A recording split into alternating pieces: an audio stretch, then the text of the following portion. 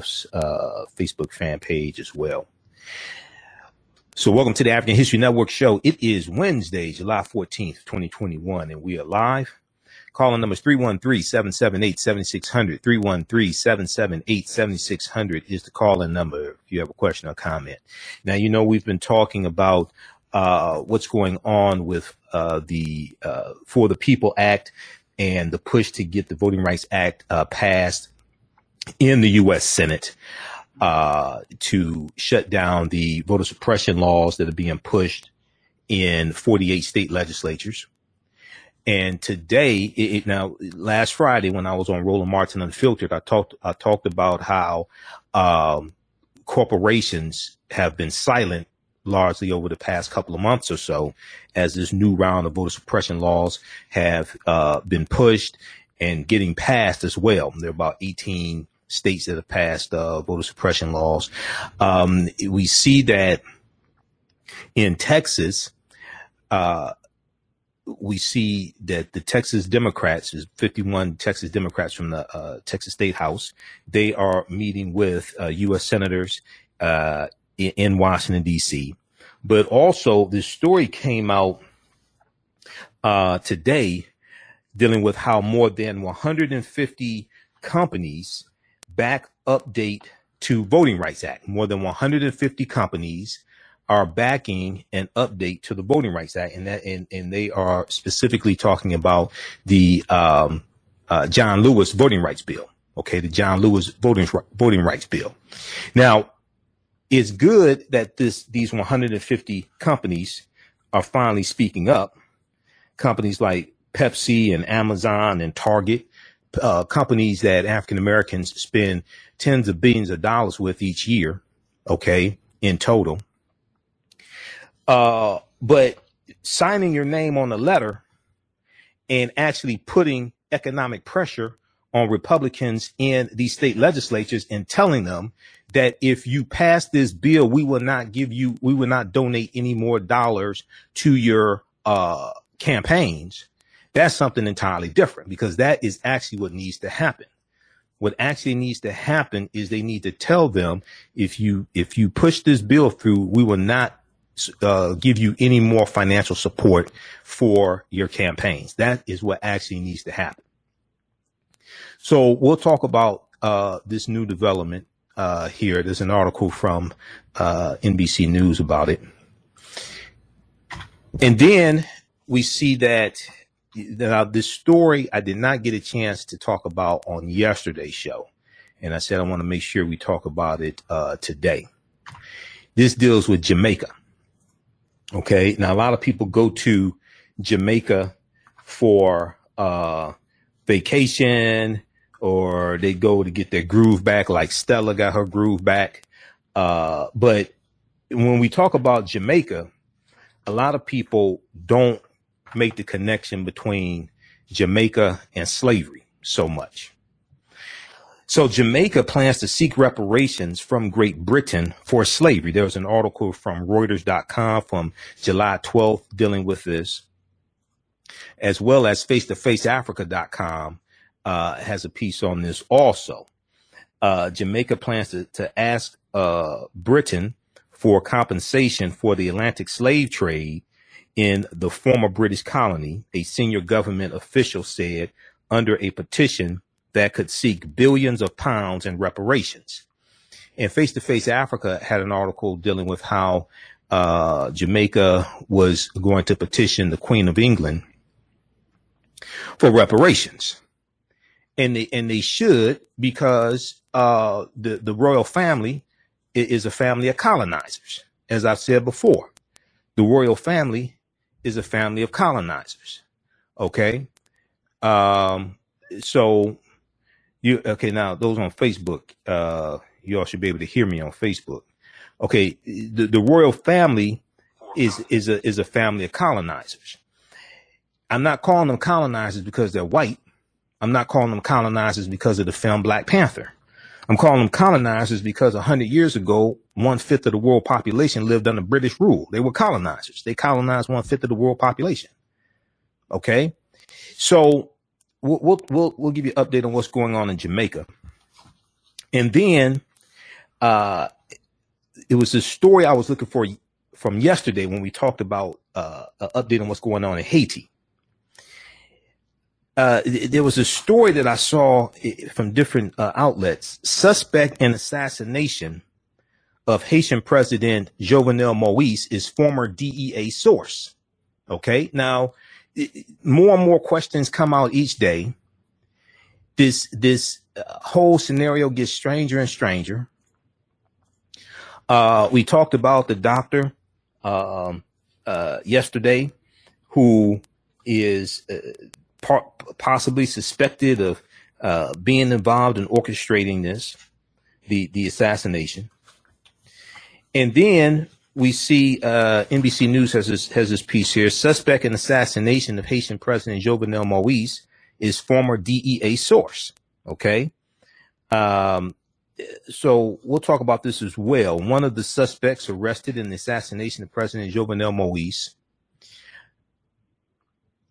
is a former confidential source for the U.S. Drug Enforcement Agency.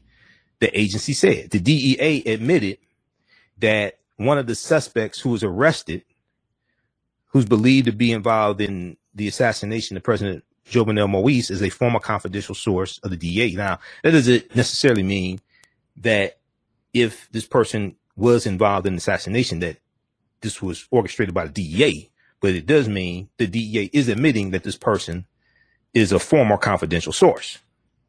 The news was reported by the Miami Herald, because I first saw this story from the Miami Herald. The news was reported by the Miami Herald, which said the suspect was first arrested over 20 years ago after allegedly providing false information for a U.S. passport application. Okay. So we'll talk a little bit about that. And then Cuba. Cuba is in the news. There's protests in the streets of Cuba. And when we look at Cuba, we see that they are protesting beyond this. The reason why they're protesting goes beyond the embargo and the pandemic. There was a piece I was looking at. Now, there's so much been going on. We haven't had a chance to talk really about Cuba and what's been going on in Cuba. But Cuba has been promising economic reforms for years that have not materialized. People don't have hope in getting out of the crisis, said an economist. Now, Cuba has been grappling with acute shortages of food and medicine throughout the pandemic. People make lines for blocks to buy whatever they can find at stores. Inflation and blackouts during the tropical summer heat have aggravated the situation. Now, this is what's going on in Cuba. Now, I want people to pay close attention to this. I just talked about Haiti, Jamaica, and Cuba. I just talked about Haiti, Jamaica, and Cuba. What do Haiti, Jamaica, and Cuba all have in common?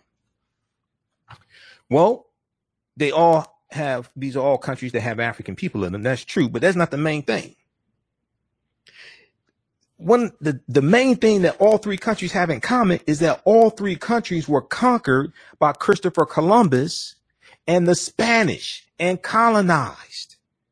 And slavery was orchestrated in these three colonies by the Spanish first, and then it's going to be the British, and it's going to be the French. We know 1492, Columbus, on his first voyage, Columbus conquers the island of Hispaniola.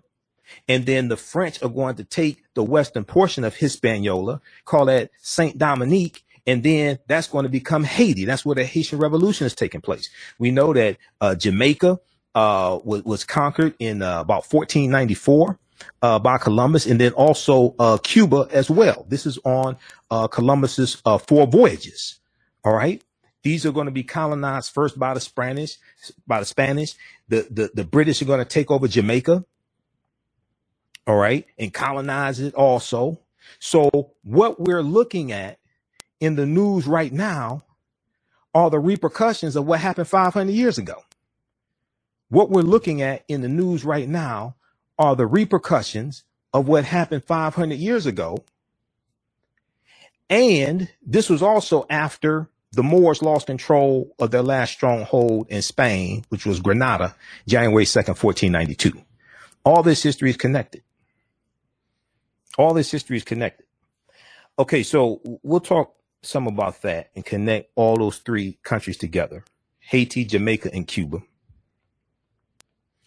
And they're all dealing with turmoil today, largely Cuba and Haiti more so than Jamaica dealing with turmoil. But Jamaica, 600,000 Africans were taken out of Africa into Jamaica and enslaved.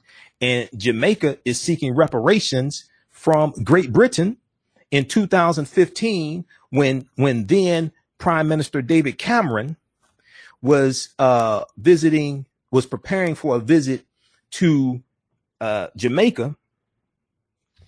The Jamaicans were demanding an official apology for reparations, and they were demanding reparations.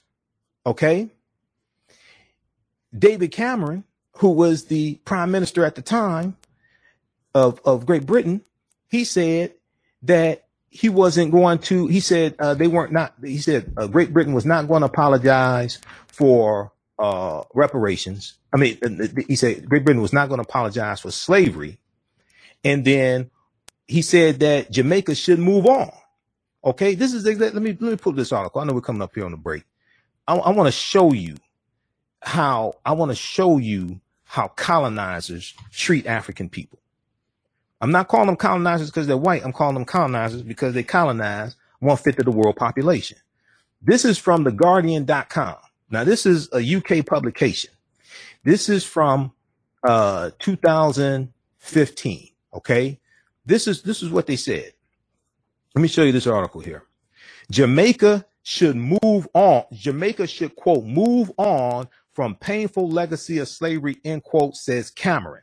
David Cameron, who this white man they show you right here in the picture, he was the prime minister of Britain at the time. The Jamaicans were demanding an official apology for reparations for being colonized by the British. And David Cameron has called for Jamaica at the time and the UK to move on, quote unquote, move on from the deep wounds caused by slavery, but ducked official calls for Britain to apologize for its role in slavery and for reparations. Speaking to the Caribbean country's parliament, the prime minister at the time, David Cameron, in 2015, struck a defiant note as he spoke of his pride that Britain had played a part in abolishing the abhorrent slave trade. But you were largely responsible for expanding the slave trade. And not only that, Cameron, when you all abolished the slave trade, you paid reparations to 46,000 British slave owners, but you didn't pay reparations to the Africans that you enslaved. Now, you don't want to apologize for the slave trade, and you don't want to pay reparations. You say it's time to move on. It's easy to move on when you have something to move with. The Jamaicans want what you stole from them.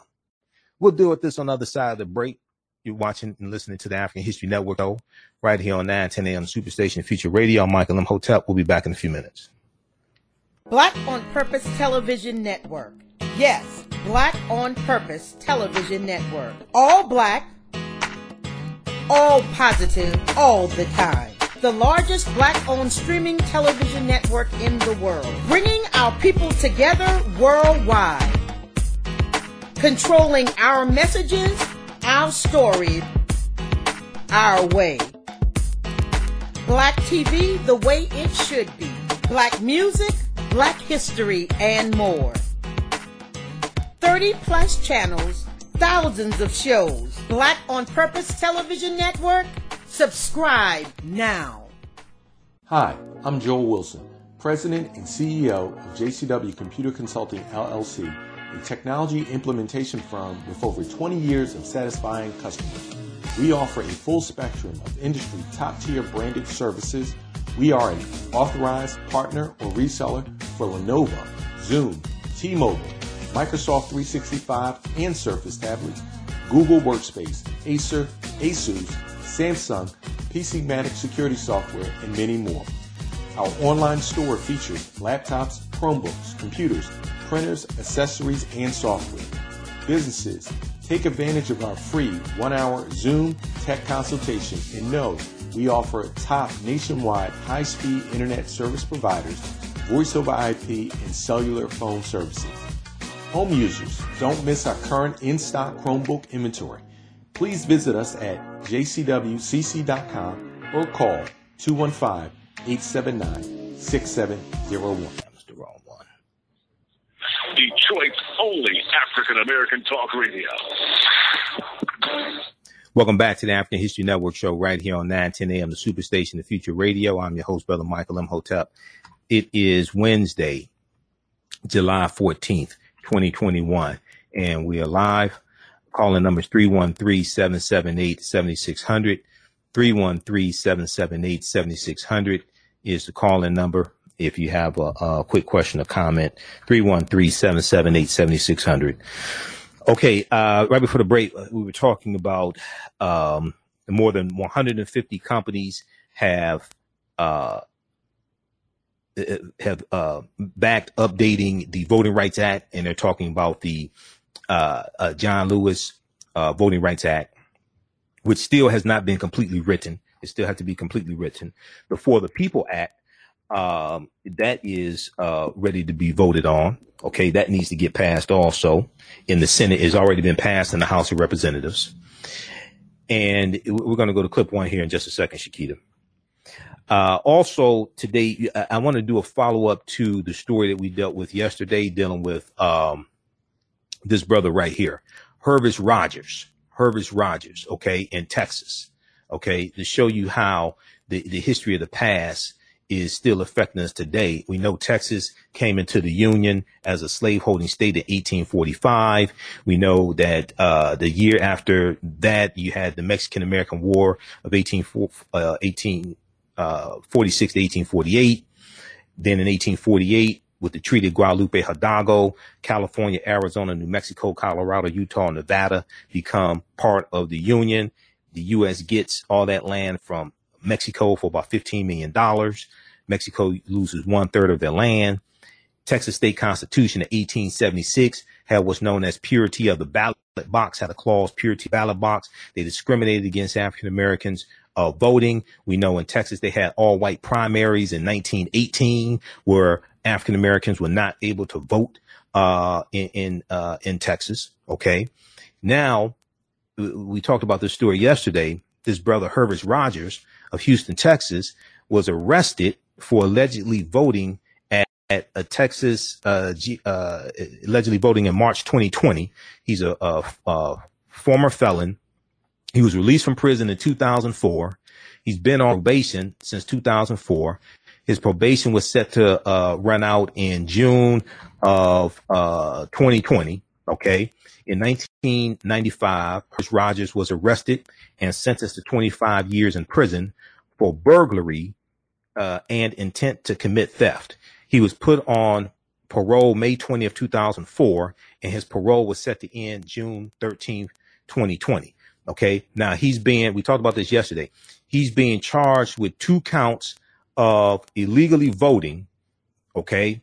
Each count, his bail was set at $100,000. All right. Now I want people to understand he didn't kill somebody on the way to voting. He didn't kill somebody while he was standing in line for almost 7 hours to vote. He's being prosecuted by a no good prosecutor in Texas, Ken Paxton, Republican, Trump supporter. Okay. Who was begging Trump, who was trying to get a pardon from Trump also, by the way. And he's being charged with 2 counts of illegally voting. Each count, he can get up to 20 years in prison. He's looking at 40 years in prison. Okay. And the arrest. So he was arrested. He was prosecuted by Texas Attorney General Ken Paxton's office for allegedly voting illegally. They said that they said in the state of Texas, you're not eligible to vote until you have completed parole. He's been out of prison. He's been out of prison for 16 years. He's been out of prison for 16 years, and he thought he could legally vote. Okay. You're not going to stand in line for almost 7 hours to commit a felony. Then he did a media interview right after he voted, because he was the last person in line to vote. If you're going to commit a felony, you're not going to do a TV interview afterwards. This brother's bail was set at $100,000. He didn't kill anybody. He didn't rob anybody here when he was voting. Okay. His bail was set at $100,000. Okay. But now you have a whole lot of people who will complain about this. Now, as we said yesterday, the ACLU Texas is helping him, and they helped his bond as well. But the Attorney General is an elected position. Attorney General is an elected position. So all the people who say voting doesn't matter, explain to me, why are they trying to pass these voter restriction bills in Texas to make it harder for people to vote? And Texas is becoming less white, and a lot of Republicans are scared of this. And they're trying to make an example out of Herbert Rogers, and this brother could get 40 years in prison for voting once. And it's not like he impersonated somebody. It's not like he voted 10 times. He voted once. Okay. Well, I heard the news yesterday and did not get a chance to talk about it on the show, but Attorney S. Lee Merritt is running for Attorney General. He announced it yesterday, Tuesday, July 13th. He's running for Attorney General, and he's running against the no good Attorney General of the state of Texas, Ken Paxton. See, this is an example of how elections have consequences. This is why they're trying to suppress the vote in Texas and these other states. Everything they do to us, they use the law to do it. Everything they do to us, they use the law to do it. Then when we catch them breaking the law, they go get an attorney of the law to then debate breaking the law in what's called the court of law. Everything they do to us, they use the law to do it. So we have to understand the law better than they understand the law. So we understand how to defend against this and don't get caught in the booby traps and the pitfalls, and we can disarm them of that weapon and use it against them, beat the hell out of them with it. Figuratively, not literally, because we're nonviolent people. Civil rights attorney Lee Merritt, a Democrat, launches campaign against Republican Attorney General Kenton and it's Ken Paxton's office that's prosecuting Herbert Rogers for voting one time under his name after he's been out of prison for 16 years, and charges and set this brother's bail at $100,000, and he's looking at 40 years in prison. This is why you have to vote these jackasses out of office. Because if you don't, they're going to continue to treat us the way they treat us. Elections have consequences and repercussions. And we don't have to tolerate this. What you do for yourself, what you do to yourself, and what you allow other people to do to you and get away with is based upon what you think about yourself. What you think about yourself is based upon what you have been taught about yourself. What you've been taught about yourself is based upon everything you've read, heard, and seen about yourself. This is why I don't call out people the N-word. This is why I don't call out women B's and H's and things like this. Because when you use those negative pejorative terms for our people, they sink in subconsciously and you start acting according to the programming. They sink in subconsciously and you start acting accordingly to the programming. We'll talk about this also. Now, on the African History Network show, we talk about educating, empowering, and inspiring people of African descent throughout the diaspora and around the world, because right now it's corrects wrong behavior. What you do for yourself, what you do to yourself, and what you allow other people to do to you and get away with is based upon what you think about yourself. We deal with a number of different topics here. We deal with current events in history and politics, education, economic empowerment, entrepreneurship, relationships, love, sex, health issues, and much, much more. Sign up for our email newsletter. Text the word Kemet, K-E-M-E-T, to 22828. To sign up for our email newsletter, text the word Kemet, K-E-M-E-T, to 22828. To sign up for our email newsletter, also visit our website, AfricanHistoryNetwork.com. If you like this type of information, you can support the African History Network. We definitely need your support. All this stuff don't happen on its own. Believe me. $ the AHN show through Cash App. $ the AHN show through Cash App. Also through PayPal, paypal.me/the AHN show. PayPal.me/the AHN show. Okay. And we also have the information at our website, AfricanHistoryNetwork.com. Okay. And we'll post this here as well. All right. I want to go to, clip number 1, Shakita. This is dealing with more than 150 companies, back update to Voting Rights Act. Let's go to this clip from NBC News. More major businesses like Pepsi, Macy's, IKEA, and Nestle USA signed on to a letter supporting the John Lewis Voting Rights Advancement Act. More than 100. Go ahead. Please, go ahead. To pass the John Lewis Voting Rights Advancement Act. Do you get the sense that the corporate pressure might have an effect in Texas, or is that really not something lawmakers there are paying attention to?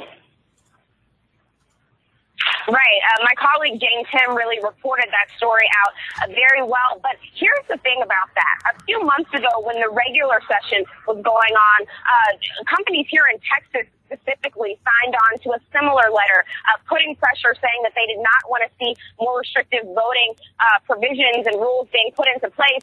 And here we are, several weeks after that has happened, and this fight is still ongoing at the Texas legislature. That did not seem to have an impact here. We will see if some of these larger national, international companies can have an impact here, but Republicans seem pretty set on moving forward with this and getting through the governor's agenda, which of course includes these new, more restrictive voting bills. Ellison. Okay, Priscilla Thompson, thank you so much. Okay, that's Priscilla Thompson reporting for NBC News.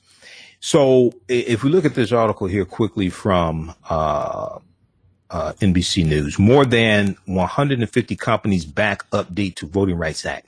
Major businesses like Pepsi, Macy's, IKEA, and Nestle signed on to a letter supporting the John Lewis Voting Rights Advancement Act. Okay, now they should be signing on to support the For the People Act, because that's a broader, the For the People Act does more, and the John Lewis bill has not been finished. They haven't finished writing the John Lewis bill.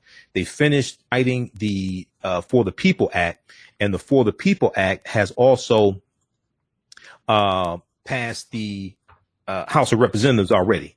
It passed the House of Representatives, and it's in the Senate right now. Okay, so if we look at this article here from NBC News, let me go to this here.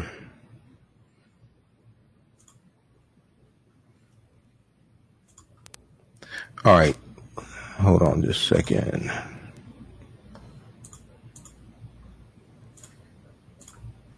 Okay, so the signatories are all U.S. employers. More than 150 companies have put their support behind updating the Voting Rights Act in a letter released on Wednesday, July 14th, 2021.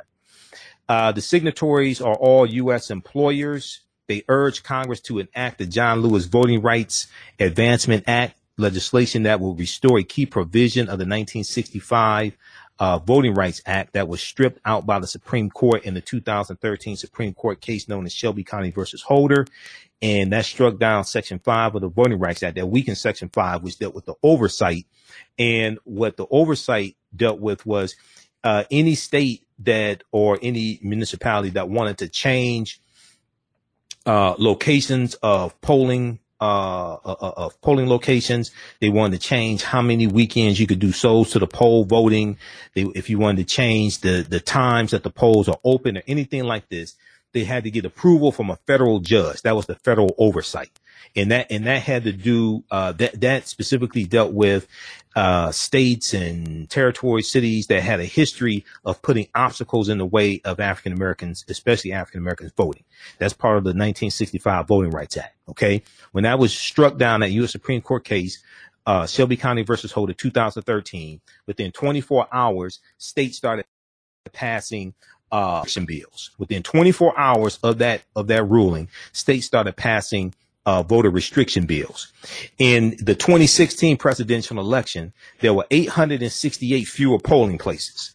Okay, 868 fewer polling places in the 2016 presidential election because of that U.S. Supreme Court case of Shelby County versus Holder that many people still don't understand today, and the significance of that Supreme Court case. All right. And these are Republicans trying to take us back to 1898, Williams versus Mississippi U.S. Supreme Court case of 1898, where the poll taxes and the literacy tests that were passed in the Mississippi State Constitution in 1890, that was challenged in this U.S. Supreme Court case in 1898, Williams versus Mississippi, and the U.S. Supreme Court ruled that it was not unconstitutional to have poll taxes and literacy tests, and they were targeting African Americans. Then you're going to have the grandfather clause 1898, meaning that if your grandfather couldn't vote because he was a slave, then therefore you can't vote.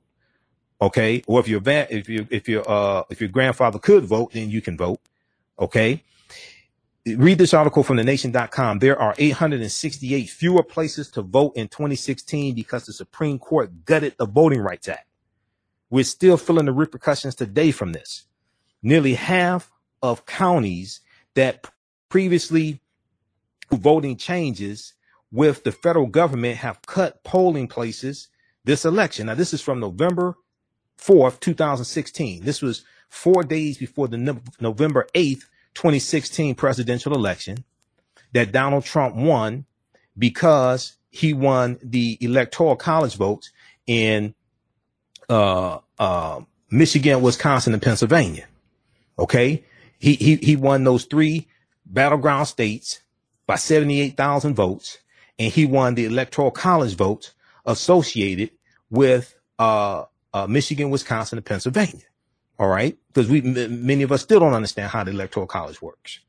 So when I hear people say, oh, the popular vote doesn't matter, the popular vote does matter. It's the popular vote per state that matters.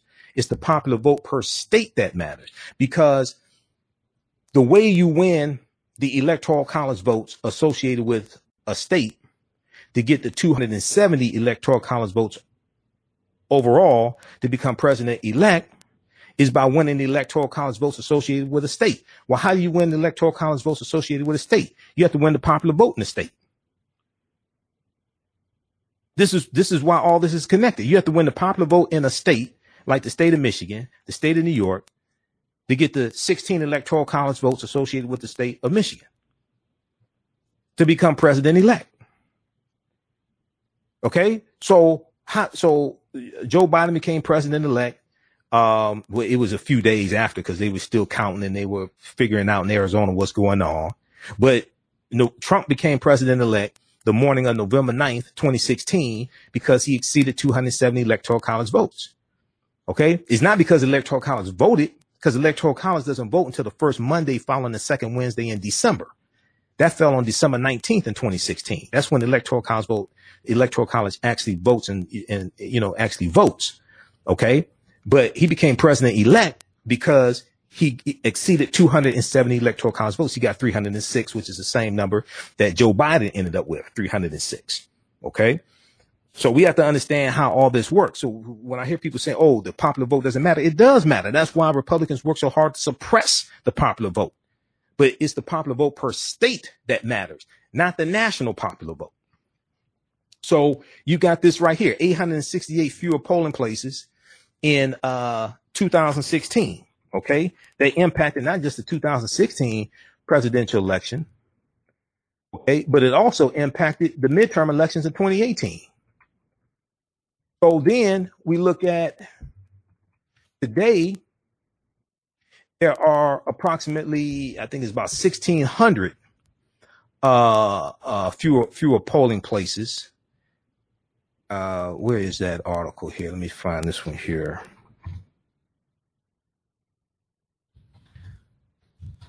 About 1,600 fewer polling places. Yeah. Newsmax had an article. Mother Jones, this is the one I want right here, from motherjones.com.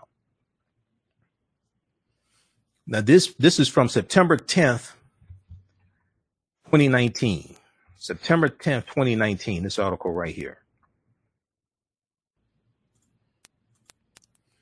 Let's look at this. This is why you see what's going on in these 48 state legislatures and Republicans trying to pass 381 voter restriction bills. More than 1,600 polling places have closed since the Supreme Court gutted the Voting Rights Act. More than 1,600 polling places across the country have closed since the Supreme Court gutted the Voting Rights Act. Now, this is from September 10th, 2019. November of 2016, it was 868 fewer polling places. It almost doubled 3 years later. See, we don't understand that we don't understand. In 2013, the Supreme Court gutted a core provision of the Voting Rights Act, the requirement for certain states with a history of voter discrimination to, quote, pre-clear changes in their election laws with the federal. For decades, the 1965 law helped secure the right to vote for hundreds of thousands of people in 9 states, as well as certain jurisdictions in 6 other states, which had such a history of discrimination against minorities. But the 5-4 decision in the U.S. Supreme Court case of Shelby County versus Holder, and Shelby County is in Alabama. Alabama was ground zero. Alabama's where Selma was. That's where the Selma to Montgomery March was in 1965. That's where Bloody Sunday was, March 7th, 1965. And they were trying to, the civil rights protesters were trying to cross the Edmund Pettus Bridge. Okay. Alabama was ground zero for the Voting Rights Act, in the fight for the Voting Rights Act in 1965. But in the 5-4 decision in Shelby County versus Holder, the court ruled that the coverage formula for determining those jurisdictions subject to preclearance was outdated and therefore unconstitutional. Okay. Everything they do to us, they use the law to do it. Then when we catch them breaking the law, they go get an attorney of the law to debate about breaking the law in what's known as the court of law. So we have to understand a little better than they do to understand how to maneuver through it, not get caught up in it and disarm them with this weapon and beat the hell out of them with it. Figuratively, not literally, because we're nonviolent people. More than 1,600 polling places have closed since the Supreme Court, the Voting Rights Act. Okay, read this from motherjones.com, September 10th, 2019. Now, let's go to let's clip this. I want to go to let's go back to this. Yeah, we're gonna go to clip 2 in just a second. Shakita. All right. I want to go back to this piece here from NBC News dealing with the 150 corporations.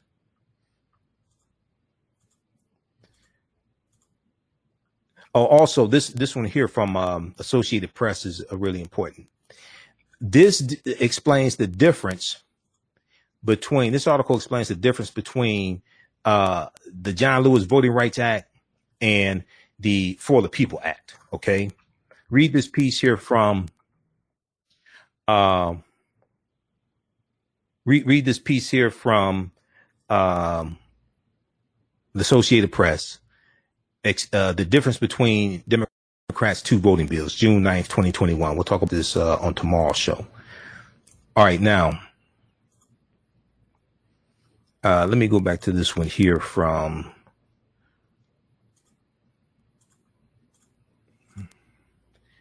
NBC News. Okay, so the letter that these 150 plus corporations signed, the letter made no mention of Republicans' efforts to tighten voting rules across the country after the traitor-in-chief Donald Trump's election loss, focusing instead on deep inequities exposed by the 2020 contest and quote, how our elections are run, end quote. the letter obtained by NBC News said, despite decades of progress, impediments to exercising the right to vote persist in many states. Impediments to exercising the right to vote persist in many states, especially for communities of color. We need federal protections to safeguard this fundamental right for all Americans, the letter stated. Now, the legislation was named in honor of Representative John Lewis of Georgia, longtime civil rights activist and former Democrat and leader of the civil rights movement who died last year, 2020. It was passed by the House last Congress, but that bill and the For the People Act, a more sweeping Democratic-led voting measure, faced long odds in the Senate. OK, now it has to be the Senate version. They're working on the Senate version now. OK, President Joe Biden, who has faced growing pressure from Democratic activists and even close allies to more aggressively.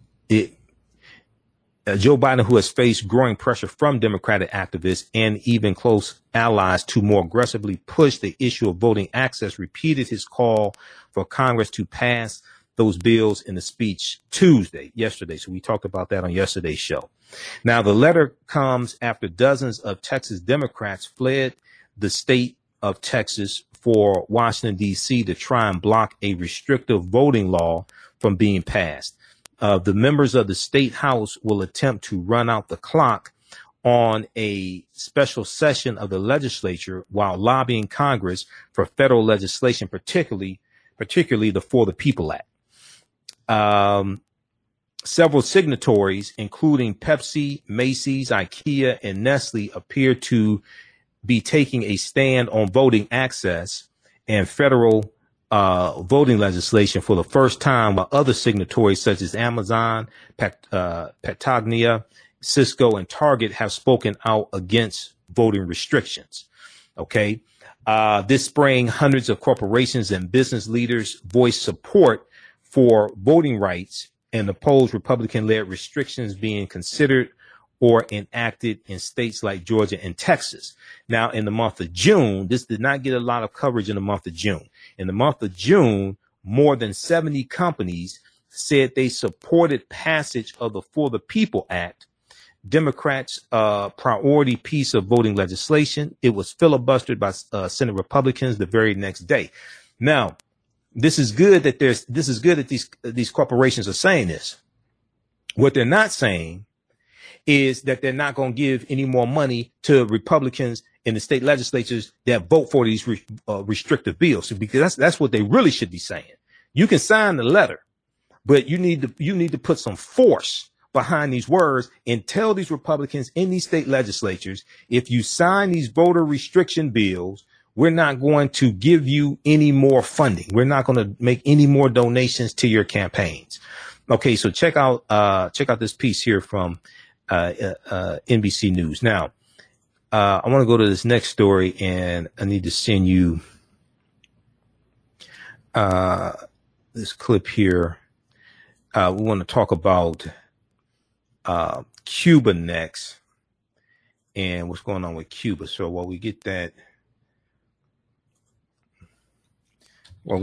queued up, we get that together, let me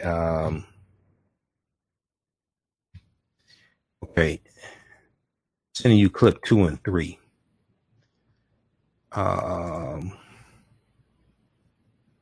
Okay, I just sent that to you. All right. So let's talk about what's going on in Cuba. So we see these different islands, these different island countries in the news. We see chaos in Cuba as well as in Haiti. All right. And people are asking, what's going on? What's going on? Like Marvin Gaye said, what's going on?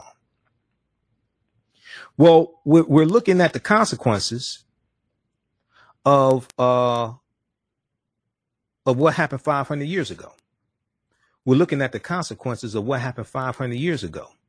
If we look at this piece here from NBC News, This is why has Cuba exploded in protests? Okay, we're going to go to clip 2 as soon as you get it queued up. Why has Cuba exploded in protests? It goes beyond the U.S. embargo and the pandemic. Analysis. Cuba has been promising economic reforms for years that have not materialized. Okay. People don't have hope in getting out of the crisis, said an economist. Now this is from July 13th, 2021, updated July 14th, 2021. Although Cuba has been grappling with acute shortages of food and medicine throughout the pandemic. People make lines for blocks to buy whatever they can find at stores. Inflation and blackouts during the tropical summer heat have aggravated the situation. Cuba's government blames the economic crisis squarely on the decades-old U.S. trade embargo on Cuba, which was tightened by the Trump administration, as well as on the fallout from the COVID-19 pandemic. In a speech on Monday, President Miguel Diaz-Canel said the U.S., quote, politics of economic asphyxiation, end quote, was having a cumulative effect on Cuba. I want to go to this clip here. This is from NBC Nightly News. Inside the anti-Cuban government showdown. I think this is the right one. Yeah. Inside the anti-Cuban government showdown, many Cuban Americans are worried about family members in Cuba, where people are grappling with dire food shortages, rising COVID-19 cases, and a communist dictatorship that is cutting off the internet while protesters cry out for help. Let's go to this clip. Third day of protests in Miami. A change coming, and it's time for a change. Some demonstrators blocking traffic. Many Cuban Americans worried about family back home. This is now a life or death situation. Where Cubans on the island are grappling with dire food shortages, rising COVID cases, and a communist dictatorship that's cutting off the internet while protesters cry out for help. They are starving. Literally, there are food shortages, there are medical shortages, and the Cuban people need help. What's it going to take? If it doesn't happen now, when is it going to happen? Their outrage and desperation captured by a viral hit song called Patria y Vida, meaning home and life, a spin on the communist-era slogan Patria o Muerte, meaning homeland or death. Cuban musician Josué Romero, who fled Cuba 25 years ago, is one of its creators. Cambiamos ese Patria o Muerte. You changed that slogan. Sí. Cambiamos la muerte por la vida. You changed death for life. Yeah, of course. Yeah, we need life.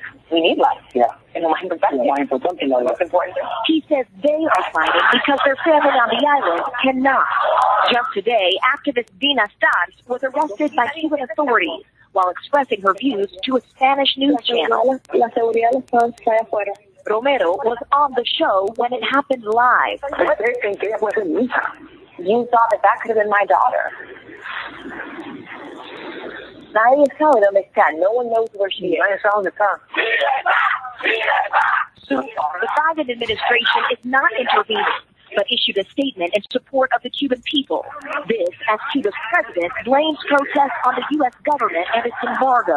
But Romero says this movement is for Cubans and by Cubans. There's nothing more beautiful than freedom. And this, he says, is just the beginning. They need the freedom. They deserve it. It's been long enough.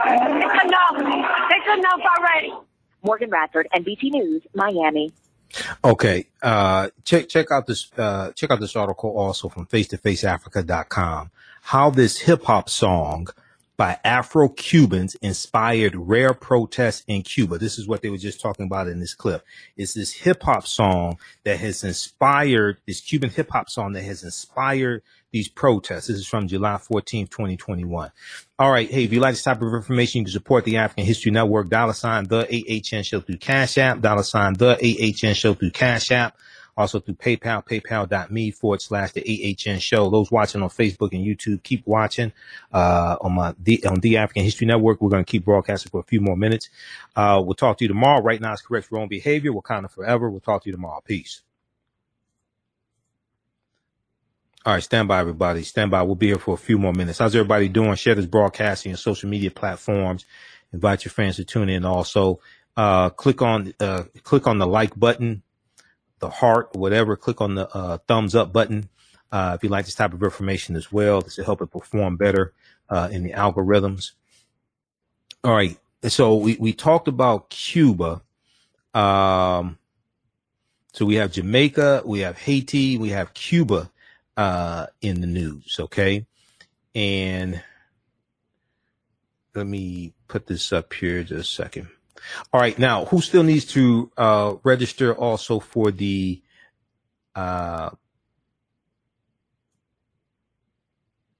who still needs to register for the 10-week online course that I teach on Sundays? Ancient Kemet, the Moors, and the Ma'afa, understanding the transatlantic slave trade, what they didn't teach you in school. This is a 10-week online course that I teach. This class meets on Sundays, 2 p.m. to 4 p.m. Eastern Standard Time. We deal with thousands of years of history and deal with what led up to the transatlantic slave trade taking place. If you visit our website, AfricanHistoryNetwork.com, AfricanHistoryNetwork.com is right on the home page of our website. And you scroll down, click on register here. So this class, we do the class live. All the sessions are recorded. You can go back and watch it over and over again. Next class is Sunday, July 18th. Okay, click right here, register here. It takes you to the next page. And click on enroll. The class is regularly $130. It's on sale $80. Do a PowerPoint presentation. We have book references, articles, video clips, guest speakers. And we deal with ancient Africa, ancient Kemet, ancient Egypt, Ethiopia, Nubia. We deal with great African civilizations, Ghana, Songhai, Mali. We deal with the 800-year occupation of Europe by the Africans known as the Moors. And we deal with what leads up to the transatlantic slave trade taking place so we can better understand it. All right. And that greatly impacts what we're dealing with today. The legacy of the Civil War, Juneteenth, Reconstruction, Jim Crow era, all that impacts what's taking place today. So we just posted the link here. As soon as you register, you can start watching the content. You can start watching the class that we just did Sunday. And then also, as a bonus, you'll get the content from, I have a Saturday class of the Saturday section of the class that's wrapping up. And you'll get that course content as well. So you get classes 1 through 9 of the Saturday class. And you can start watching that content also as soon as you register. It's on demand. You can ask questions during class. Also, we have a live text chat. So you can see me. I can't see you, but you can ask questions in class as well. All right. So let's continue. We'll be here for a few more minutes. I want to go to this next, this story here dealing with Haiti and this update from Haiti. This is, we talked briefly about this yesterday, but I was looking for this article and didn't have a chance to find it on Tuesday's show. Suspect in assassination of Haitian President Jovenel Moïse is former DEA source. Okay. So this story, this whole thing gets, the more information comes out, the more questions, I have. Okay. The more information comes out, the more questions I have behind this assassination. So, one of the suspects arrested in the assassination of Haitian President Jovenel Moïse is a former confidential source for the DEA, Drug Enforcement Administration, the agency said. Now, the news was reported by the Miami Herald. That's where I first saw this story, which said the suspect was first arrested over 20 years ago after allegedly providing false information for a U.S. passport. The DEA said in a statement to NBC News, quote, at times, one of the suspects in the assassination of Haitian President Jovenel Moïse was a confidential source to the DEA. Confidential source to the DEA following the assassination of President Jovenel Moïse. The suspect reached out to his contacts at the DEA. Okay. Following this assassination. So apparently he gets arrested. So he's a former informant of the DEA. So he calls the DEA, try to get him out of this fix or something, call him for help. A DEA official assigned to Haiti urged the suspect to surrender to local authorities, and along with a U.S. State Department official, provided information to the Haitian government that assisted in the surrender and arrest of the suspect and one other individual. The DEA did not name the suspect, but two law enforcement officials identified him as Joseph Bertrand Vincent. Now, federal court records show that Vincent was arrested in November 1999 and charged in a D.C. court with making false statements on his passport application by giving an incorrect name and place of birth. He was sentenced to 2 years probation. Okay, sentenced to 2 years probation. Before his probation ended, Vincent was ordered to live in a community correction center in Florida for violating the terms of his sentence. All right, so we know President Moïse was killed July 7th, Wednesday, July 7th, after a group of assassins ambushed his Port-au-Prince home in what acting Prime Minister Claude Joseph called a highly coordinated attack. All right, so we have that story as well. So if there are any more important updates, we'll try to let you know what's going on there. Check out this article here from NBCnews.com that they picked up from the Miami Herald. Suspect in assassination of Haitian President Jovenel Moïse is former DEA source. Okay, so let me see. Post that link there. All right, now I want to go back to the story dealing with Jamaica.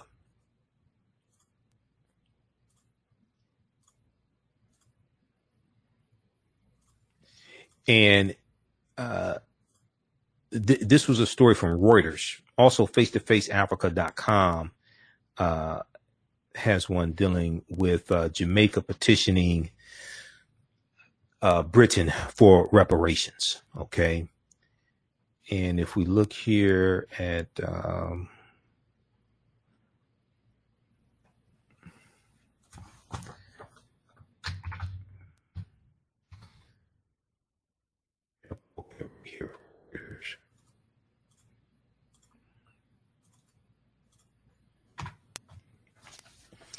all right, Jamaica plans to seek reparations from Britain over slavery. Now, this picture right here, you look at this article from Reuters.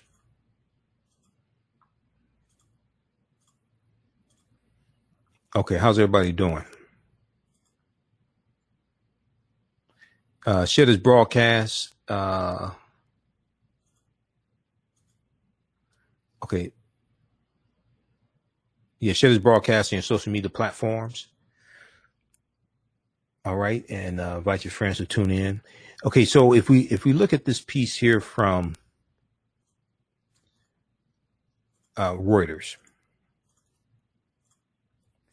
there is there's a picture here, and it shows them throwing a statue. This is a statue, is a 17th century slave trader, Edward Colston. We've talked about Edward Colston here on the show before. They're throwing a statue of Edward Colston into the water after protesters pulled it down after after protesters pulled it down and pushed it into docks during a protest against racial inequality in the aftermath of the death of George Floyd.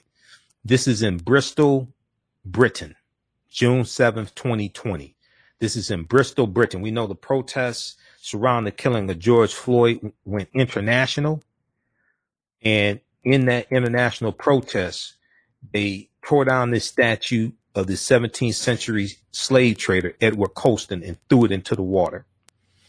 Now, Jamaica plans to ask Britain for compensation for the transatlantic slave trade in the former British colony. A senior government official said under a petition that could seek billions of pounds in reparations. Okay, under a petition that could seek billions of pounds in reparations.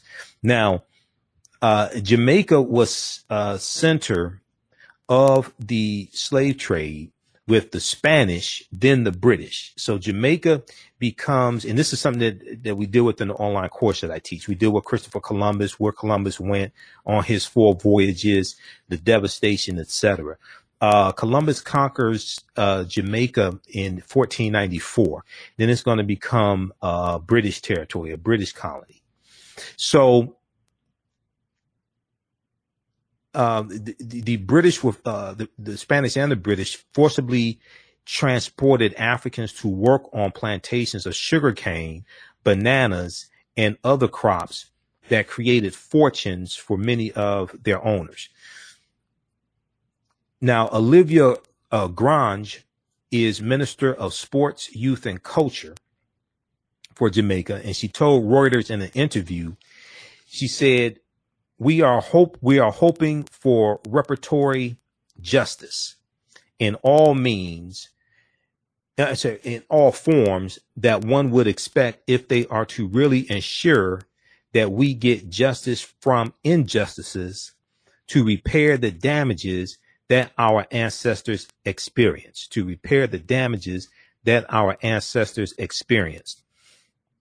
She said, our ancestors were forcibly removed from their home and suffered unparalleled atrocities in Africa to carry out forced labor to the benefit of the British Empire. Redress is well overdue. Now, an estimated 600,000 Africans were shipped to toil in Jamaica, according to the National Library of Jamaica. Seized from Spain by the English in 1655. The English, as we talked about before, and as I teach in my classes, these European nations that previously were small kingdoms before they became countries, and then before that they were groups of barbarians: the Anglos, the Saxons, the Jutes, the Alans, the Picts, the Lombards, the Franks, the Vandals, the Visigoths. These were groups of Germanic people, also known as barbarians. These different European groups were fighting each other for hundreds of years, killing each other for hundreds of years. They organized themselves into kingdoms. Then they organized themselves into nation states. And then these nation states are continue to fight one another.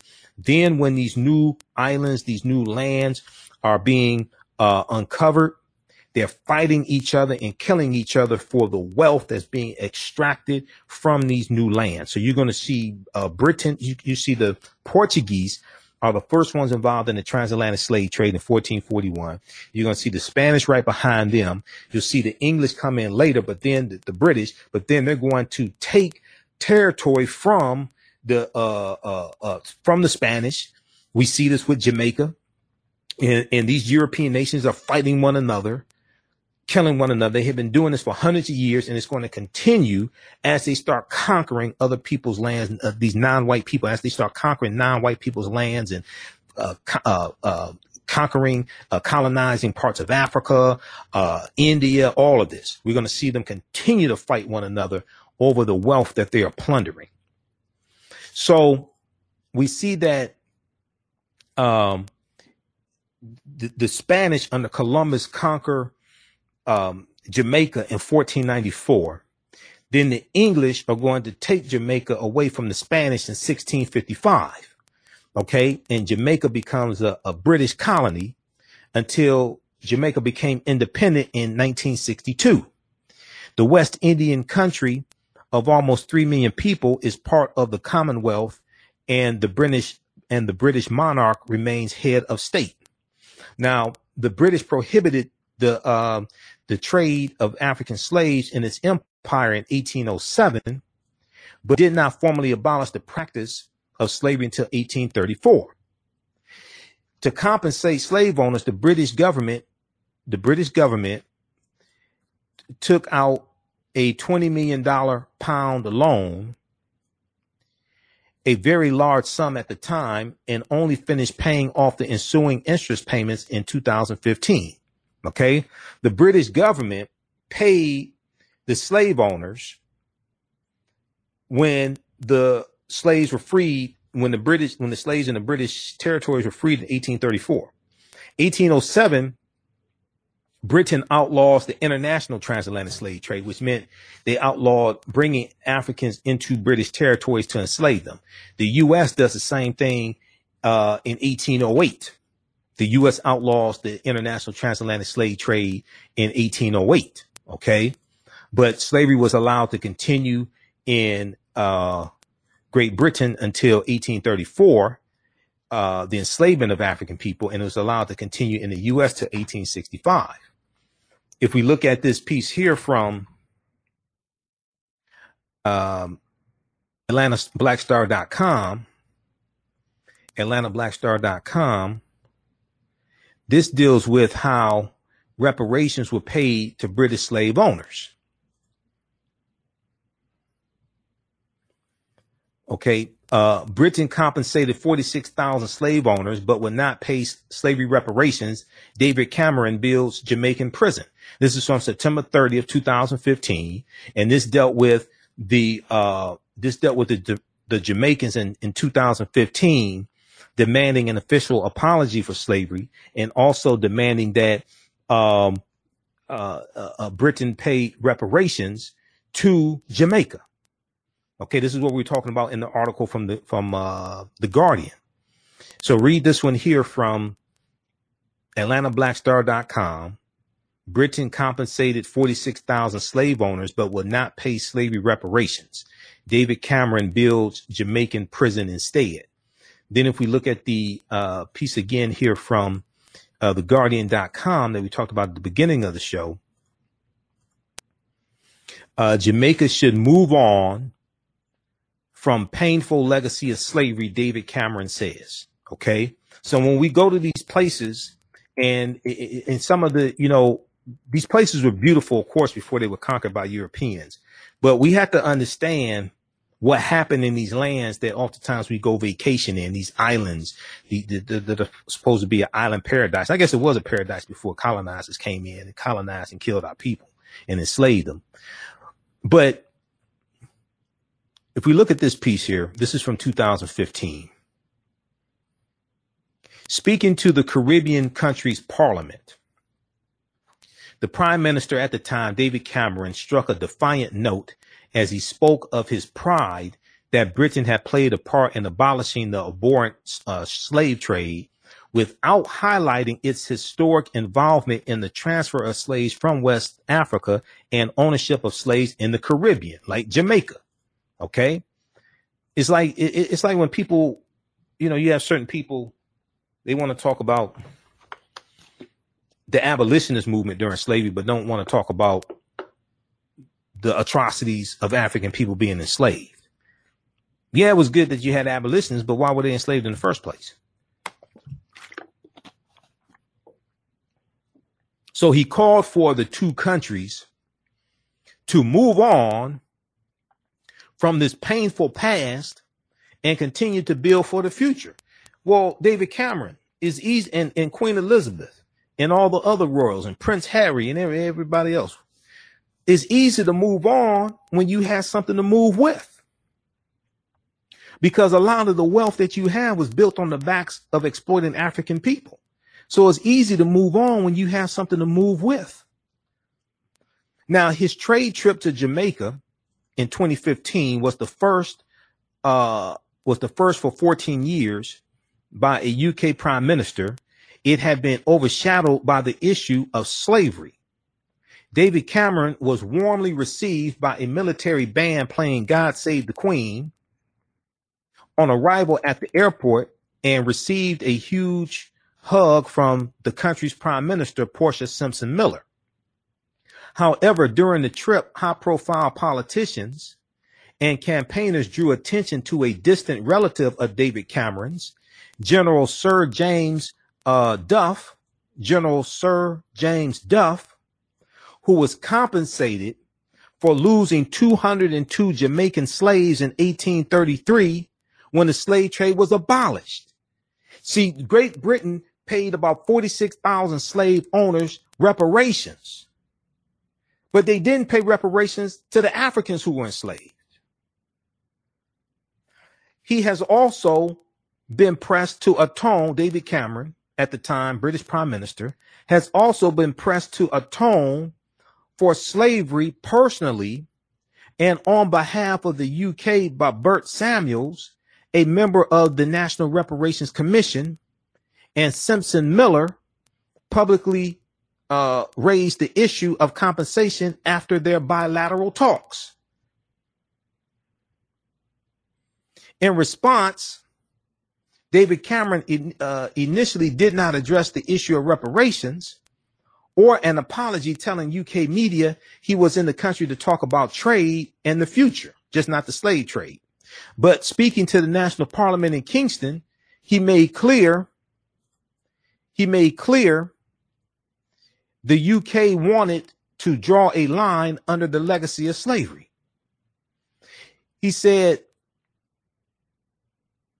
while there is indeed much to celebrate about our past, it would be wrong to do so while ignoring the most painful aspects of it, period, which should never be forgotten, and from which history has drawn the bitterest of lessons. He went on to say, quote, slavery was and is abhorrent in all forms. It has no place whatsoever in any civilized society, and Britain is proud to have eventually led the way to its abolition. Quote, that the Caribbean has emerged from the long shadow it cast is a testament to the resilience and spirit of its people. But what about repairing the damage that you people did? I acknowledge that these wounds run very deep indeed. But I do hope that as friends, we have gone through so much together since those darkest of times, we can move on from this painful legacy and continue to build for the future. Well, hold on. Wait a second, friend. Wait, hold on. Wait, hold on. See, it's easy to move on when you have something to move with. With friends like these, who needs enemies? If Jamaica is a friend of Britain, then why won't Britain take care of his friend economically? If Jamaica is a friend of Britain, he said, I acknowledge that these wounds run very deep indeed, but I do hope that his friends who have gone through so much together since those darkest of times, we can move on from this painful legacy and continue to build for the future. But see, the pain is one way. The pain is being inflicted from the British onto Jamaica.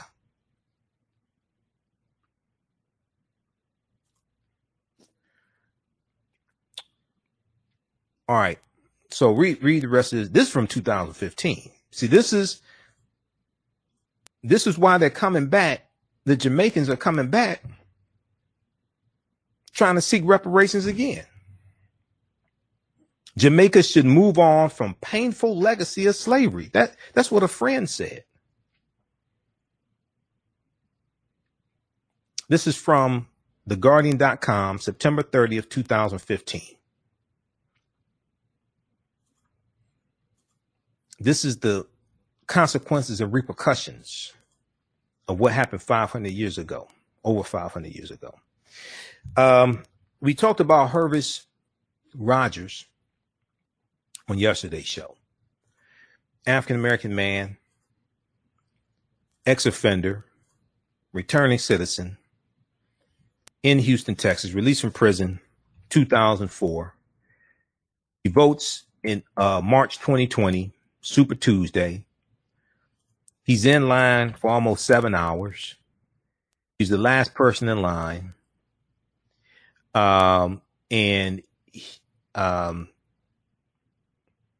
was the last person in line, and he did a media interview afterwards, and his story went viral. As we said on yesterday's show, he's being prosecuted by Ken Paxton, the Attorney General of Texas, Republican, Trump supporter. His bail was set at $100,000. He's charged with 2 counts of illegally voting. He's been out of prison 16 years. He thought he could legally vote. He didn't kill anybody. Okay. They're charging him with 2 counts of illegal voting. Each count, he can get up to 20 years in prison. In 1995, Hervis Rogers was arrested and sentenced to 25 years in prison for burglary and intent to commit theft. He was out on parole May 20th, 2004, and his parole was set to end June 13th, 2020. He votes in March 2020 thinking he can legally vote. He's been out 16 years. Now he has a job. He works. I bet you he pays taxes. If he pays taxes and can't vote and has been out of prison for 16 years, that's called taxation without representation. That's what I call that. That's taxation without representation. Now, Rogers was one of millions of people in America without the right to vote because of laws in a number of states, including Texas, prohibiting formerly convicted felons from participating in elections while still on parole. Okay, he was arrested on last Wednesday in the South Acres neighborhood in Houston, and he voted in Harris County. But the Attorney General's office is prosecuting the case in Montgomery County. Rogers, so they moved counties on him. They moved it to they prosecuted him in a more Republican-dominated county. Rogers is charged with 2 counts of illegal voting. His bail set at $100,000. He's represented by the ACLU of Texas, okay, and Nicole DeBoard Hochglaub, Hochglaub, okay, Hochglaub. He's released on bail. Okay, they put up the raised bail for him. Mr. Rogers is being held in jail on an extremely high bail amount that he cannot afford for what amounts to simply attempting to fulfill his civic duty. This is not justice, said ACLU of Texas legal director Andre Segura. Because Hervis Rogers voted before his parole was scheduled to end, he was legally ineligible to cast a ballot on election day despite being registered to vote, said a spokesperson with the Harris County Attorney's Office last year in 2020. Okay, so he thought he could legally vote. All right, he wasn't purposely trying to break the law. So we talked about this yesterday, and Joanne Reed on the Readout on July 12th did a story, and she interviewed somebody from the ACLU about Hervis Rogers' case. Okay, and then on Tuesday, July 13th, Tuesday, I saw this story here from Texas Tribune.org, TexasTribune.org. Civil rights attorney Lee Merritt is running for Attorney General of the state of Texas against Republican Attorney General Ken Paxton, who is prosecuting Hervis Rogers for voting illegally, trying to get his brother 40 years in prison. Lee Merritt, the nationally known civil rights attorney, is officially running for Texas Attorney General. Now, this article came out July 13th, Tuesday, July 13th, 2021. Lee Merritt launched his campaign Tuesday morning with an emphasis on the voting rights battle, that prompted state House Democrats to flee the state of Texas on Monday. Now, Texas Republicans have launched an all-out assault on voting rights and civil liberties, Lee Merritt said in a statement, adding that incumbent Attorney General Ken Paxton and other GOP leaders are blatantly attempting to turn back progress in the Lone Star State using the familiar tactics of voter suppression, divisive rhetoric, and corporate money. Voter suppression, divisive rhetoric, and corporate money.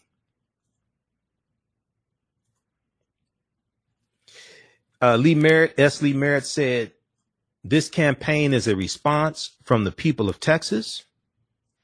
Merritt said in March of 2021 that he would run for Attorney General, but would make a formal announcement at a later date. Now, S. Lee Merritt, who lives in the Dallas, Texas area, is nationally recognized for his representation of families of African Americans killed by police, including Botham John in 2018, and Botham John's family in 2018. He also served as co-counsel for George Floyd's family as well. And we remember Botham John, the Dallas, Texas man, shot dead by an off-duty police officer in his own apartment. Now, S. Lee Merritt's campaign announcement will come on the heels of the House Democrats leaving Texas for Washington, D.C. in a bid to deny the quorum, the 2/3 majority, the quorum for the Texas State House to vote on Republicans' priority elections bill.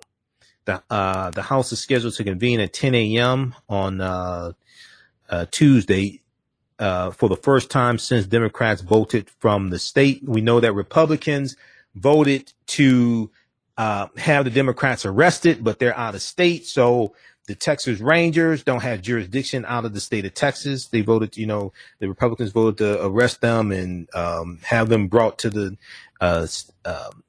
Texas State House Representatives for the vote. So this is getting deeper and deeper each day. Okay. In addition to voting rights, S. Lee Merritt's campaign said it would focus on fixing Texas' failing power grid, reining in soaring property taxes, ending mass incarceration, and challenging gubernatorial overreach. Now, S. Lee Merritt joins Joe Jarosky, a Galveston, Texas lawyer and former mayor of the city of Galveston, Texas, in the Democratic primary against Republican Attorney General Ken Paxton. The incumbent has his own competitive primary featuring challenges from Land Commissioner George P. Bush and Eva Guzman, a former justice on the Texas Supreme Court. Okay, we have to defeat Ken Paxton, and Lee Merritt is a brilliant brother, brilliant attorney. We have to get Ken Paxton out of office in the state of Texas. All right, so read this article here. Civil rights attorney Lee Merritt, a Democrat, launches campaign against Republican Attorney General Ken Paxton.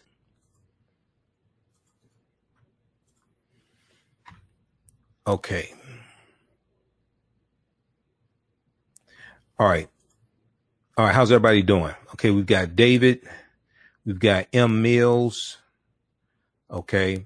If you like this type of information, also, you can support the African History Network, $ the AHN show through Cash App, $ the AHN show through Cash App, and also through PayPal, paypal.me /the AHN show, paypal.me /the AHN show. Here's our official Cash App account, $ the AHN show, SHOW, and that's our official Cash App tag. It also shows my name there. It says Michael, and it shows my picture. These other ones are fake African History Network Cash App accounts. That's not me. If you try to support us and you send it to one of these fake African History Network Cash App accounts. Let Cash App know through the app, and hopefully they'll refund your money. Okay. Same thing happened to Roland Martin as well. Cause I talked to Roland about this. I sent Roland this graphic that I created. I talked to Roland a couple of days ago. Same thing happened to him. There were fake, people set up fake, Roland Martin unfiltered, Cash App accounts. All right. I want to go to this, last update here. This is dealing with the 51 Democrats in the Texas House of Representatives. Texas Democrats meet with supportive senators in voting rights, seeking to sustain momentum. And there's a piece here from the New York Times, but I also want to go to this interview from this is from MSNBC. There's an interview on, I forgot which show it was.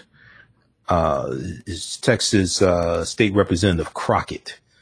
All right. Let me see here. Just let me pull this up. And there was a article from the New York Times. I was looking at the updates, the political updates they had.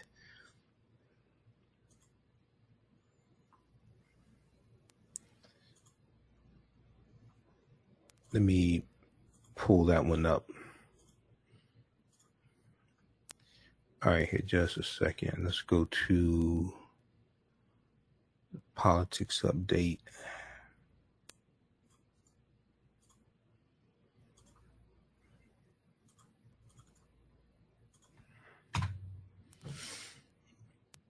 Okay, Texas Democrats meet with supportive senators on voting rights, seeking to sustain momentum.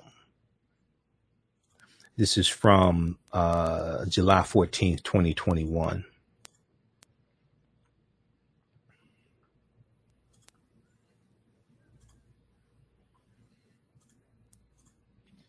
And then I want to pull up this clip here also. This was on, I forgot which show that was.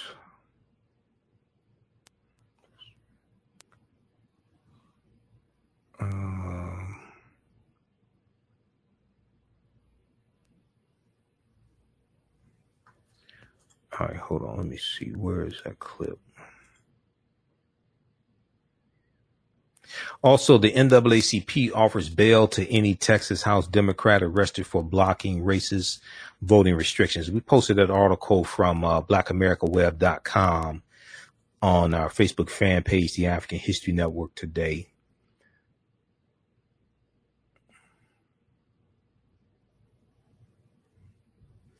All right, hold on. Let me pull up this clip here also.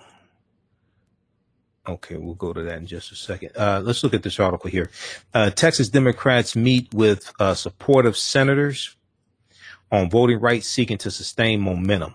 So day 2 of the Texas Democrats campaign in Washington to pressure Congress to enact federal voting rights protections was much like the first day, packed with meetings with supportive senators, cable television appearances, and a news conference.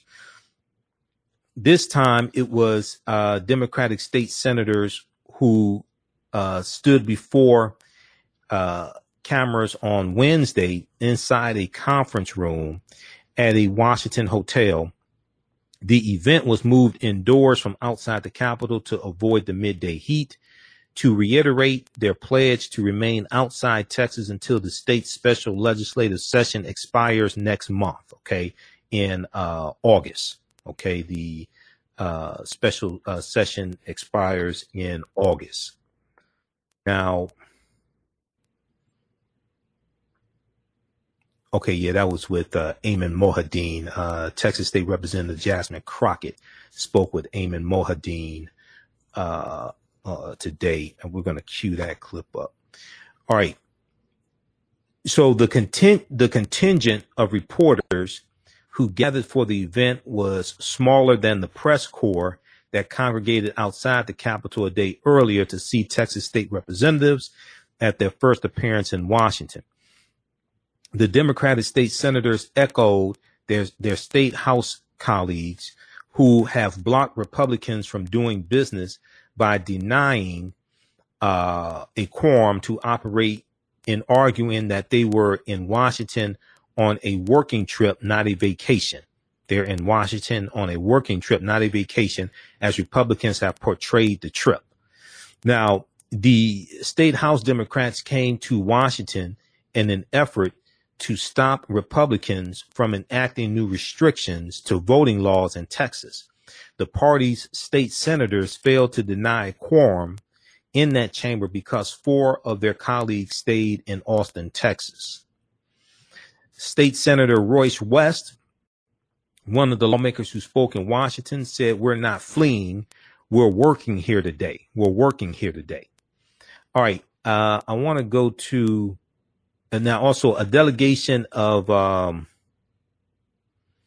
let's see, you had some who met with other members of the group mentioned that they had met with sympathetic Democratic Senators Chuck Schumer of New York and Majority Leader Elizabeth Warren. Now, a delegation of Texas Democrats has a meeting scheduled on Thursday, July 15th, with Senator Joe Manchin of West Virginia. The first session they will have with a senator who has not already committed to passing Democrats' major federal voting rights bills with a simple majority rather than requiring a 60-vote threshold. One of the bills, the For the People Act, would create sweeping new federal protections for voting, with a narrower bill, the John Lewis Voting Rights Act, will restore key parts of the 1965 Voting Rights Act that was struck down by the U.S. Supreme Court case of Shelby County versus Holder in 2013. Okay, read this piece here for the New York Times. Texas Democrats meet with supportive senators on voting rights, seeking to sustain momentum. Okay, I want to go to this clip here from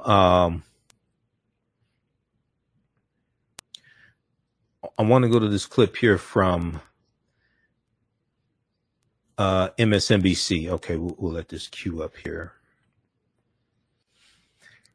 So the talk now is about a carve out. We talked about this briefly on yesterday's show. A carve out to the filibuster. And this is something that James Clyburn is pushing for. Okay, let's go to this clip here. Just a second. Ms. Crockett, get your thoughts on a few things. First of all, what happened in your meeting with the vice president? How have your meetings on Capitol Hill gone so far? And do you feel like the trip has been a success for what you set out to accomplish? Yeah, first of all, thank you so much for having me. It was good to see Priscilla. She was there when I loaded that flight to get out of Austin. But, you know, our conversation with the VP was one of inspiration. So I want to be clear. We are very confident that we are on the right side of history in this particular matter and standing for voting rights. The VP was very encouraging. She said that this was as American pie, what we were doing, defending democracy. And sadly enough, we have seen over and over in this country that every single time a certain group of people, typically people of color, start to get involved and engaged, those in power get nervous and they want to try to restrict their accessibility to the ballot box. So that's where we were with the vice president. As far as have we been successful, I really would not measure our success just this early on. Are we getting in? Are we having conversations? Do those conversations seem to be fruitful so far? They absolutely do. But my goal isn't necessarily just to talk the talk, but it's to walk the walk. It's the exact same reason that we walked ourselves all the way to D.C. We need this reform. If they would pass a bill next week, I promise you, we'll come home and let them pass their intentionally discriminatory bill And guess what? We'll finally have federal oversight. Texas does not know how to police itself, and that's the problem.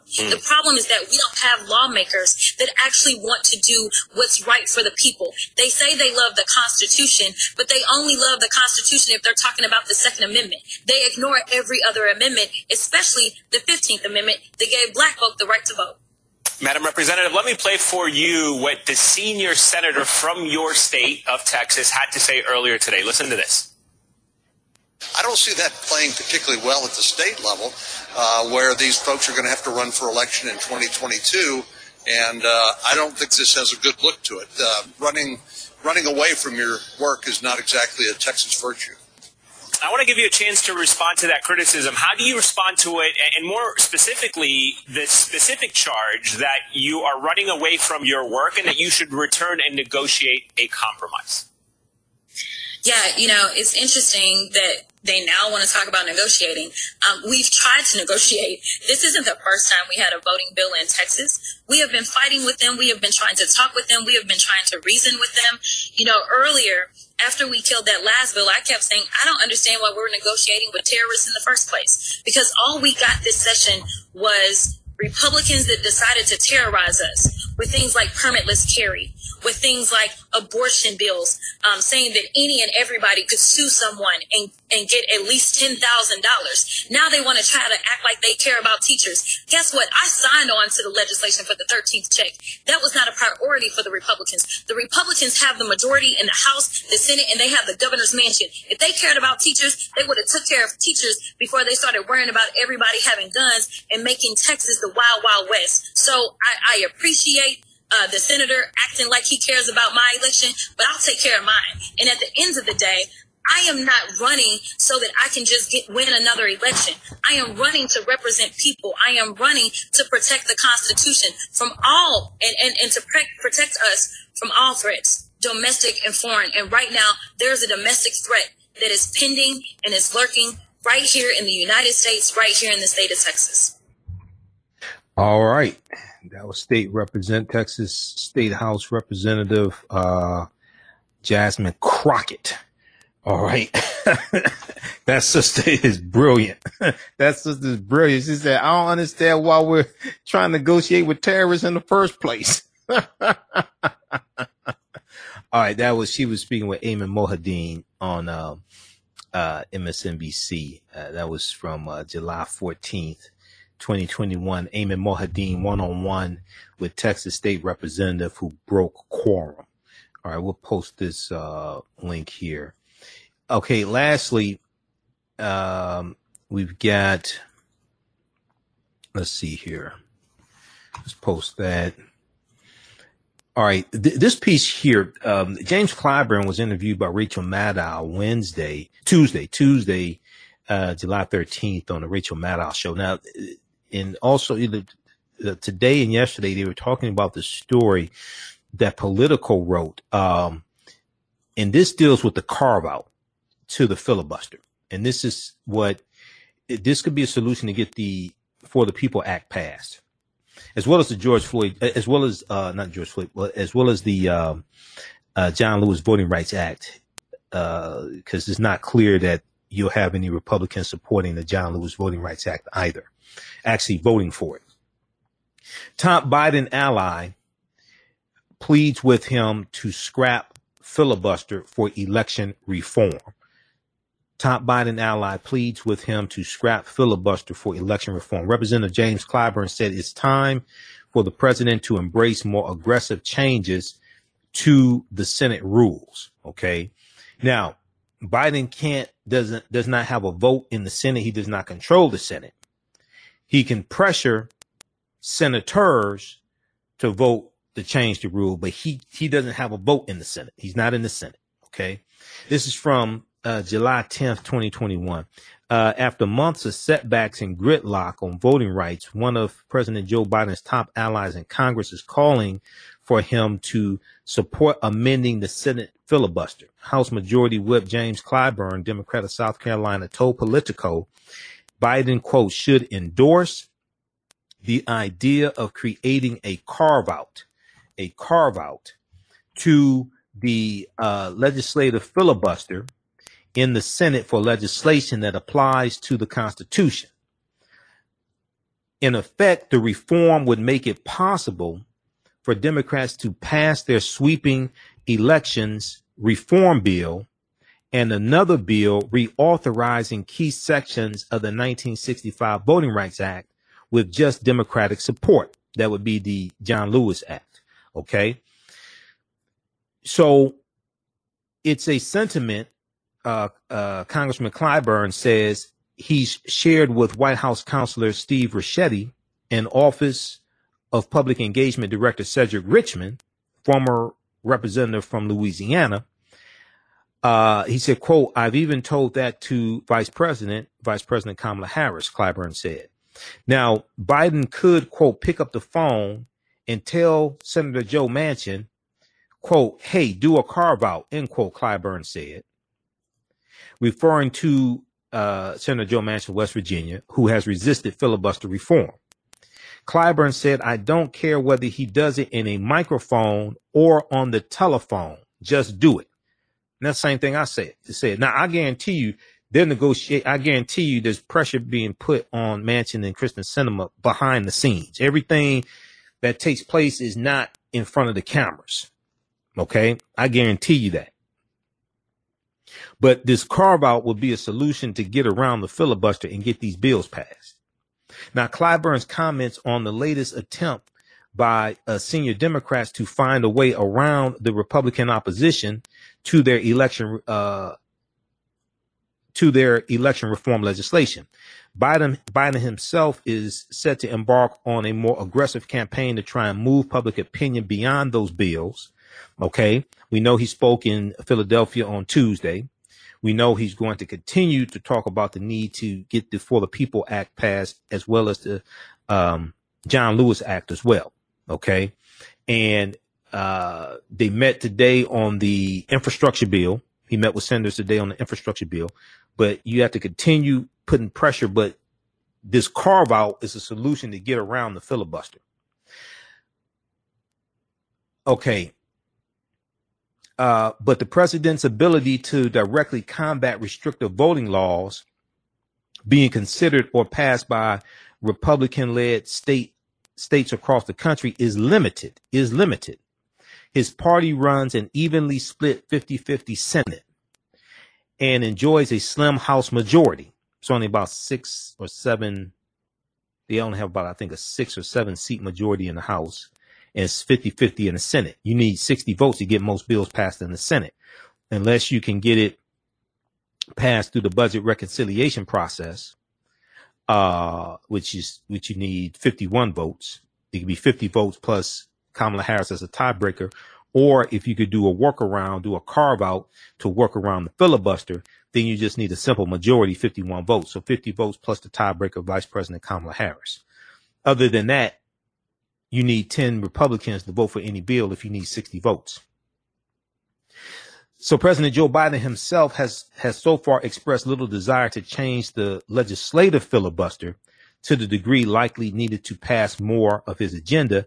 Adding to the hurdles are recent Supreme Court rulings that weaken the Justice Department's ability to sue states for election laws deemed racially discriminatory. Okay. But the carve out may be something that you can get support on from both Biden and Joe Manchin. All right. Because that's the way to get these bills passed. We have to get these bills passed by any means necessary. Read this article from Politico.com. Top Biden ally pleads with him to scrap filibuster for election reform.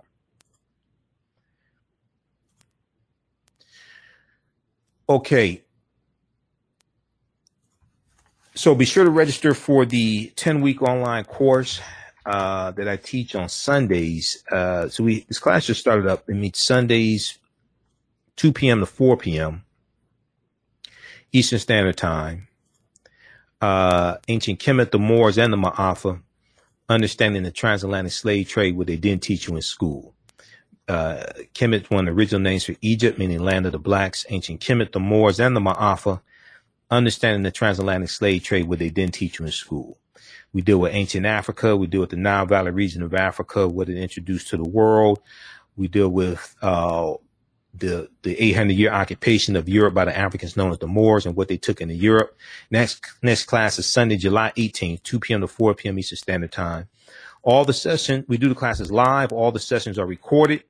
So they're archived. You can go back and watch them over and over again. On the homepage of our website, click on register here, then click on the next page which says enroll. You can enroll in the course. It's regularly $130, on sale $80. As soon as you register, you can start watching the archive content. You can watch the class we just did this past Sunday. And you'll be ready for this Sunday's class. Okay, we have to get out of here. Remember, at the African History Network, we focus on educating, empowering, and inspiring people of African descent throughout the diaspora and around the world. Because right now it's correct wrong behavior. It's not over till we win. Wakanda forever. And we'll talk to you tomorrow. Peace. On Purpose Television Network. Yes, Black on Purpose Television Network. All black, all positive, all the time. The largest black-owned streaming television network in the world. Bringing our people together worldwide. Controlling our messages, our stories, our way. Black TV the way it should be. Black music, Black history, and more. 30+ channels, thousands of shows. Black on Purpose Television Network. Subscribe now. Gain knowledge in minutes from insightful summaries of progressive and socially conscious books. Blacklisted gives you access to curated content that'll satisfy your curiosity to learn and understand different perspectives. Empower yourself through inspirational and actionable ideas. It's easy to read or listen to on the go. Blacklisted. Empower yourself. Start your free trial today. For 25 years, the Black History 101 Mobile Museum has carried on the rich legacy of the Black Museum movement in America by showcasing original artifacts of the Black experience at colleges, universities, K-12 schools, corporations, libraries, conferences, and cultural events, making it the most traversed Black History mobile exhibit in American history. Dr. Khalid El Hakim is the founder of the Black History 101 Mobile Museum, and he is a highly sought-after public speaker on topics of Black history, social studies, education, museum studies, hip-hop, and race relations. Dr. Khalid was named among the change makers for NBC Universal's Erase the Hate campaign and listed as one of the 100 men of distinction for Black enterprise. He recently founded the Michigan Hip Hop Archive on the campus of Western Michigan University. The Black History 101 Mobile Museum is currently scheduling in-person and virtual exhibits nationwide. For more information, please contact Dr. Khalid Al Hakim directly at 313-645-4197, 313-645-4197, or visit their website at blackhistorymobilemuseum.com. That's blackhistorymobilemuseum.com. You can also email him at bhistory101@yahoo.com, bhistory101@yahoo.com. We all know the cannabis industry is headed toward an uprise in the past decade. What happens when there is a brand that brings this uprise in a blow? The cannabis industry welcomes her uprise. Hustle her hemp. Delivering excellence with pride is her watchword, and how you choose to embrace it makes it a priority.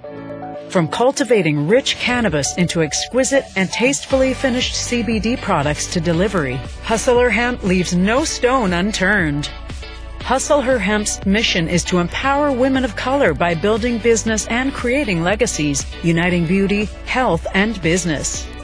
We are a pure definition of how we want the CBD industry to become in the future. While we are redefining innovation, we bring the same energy to improving the quality of life. Hustle Her Hemp is the new uprise.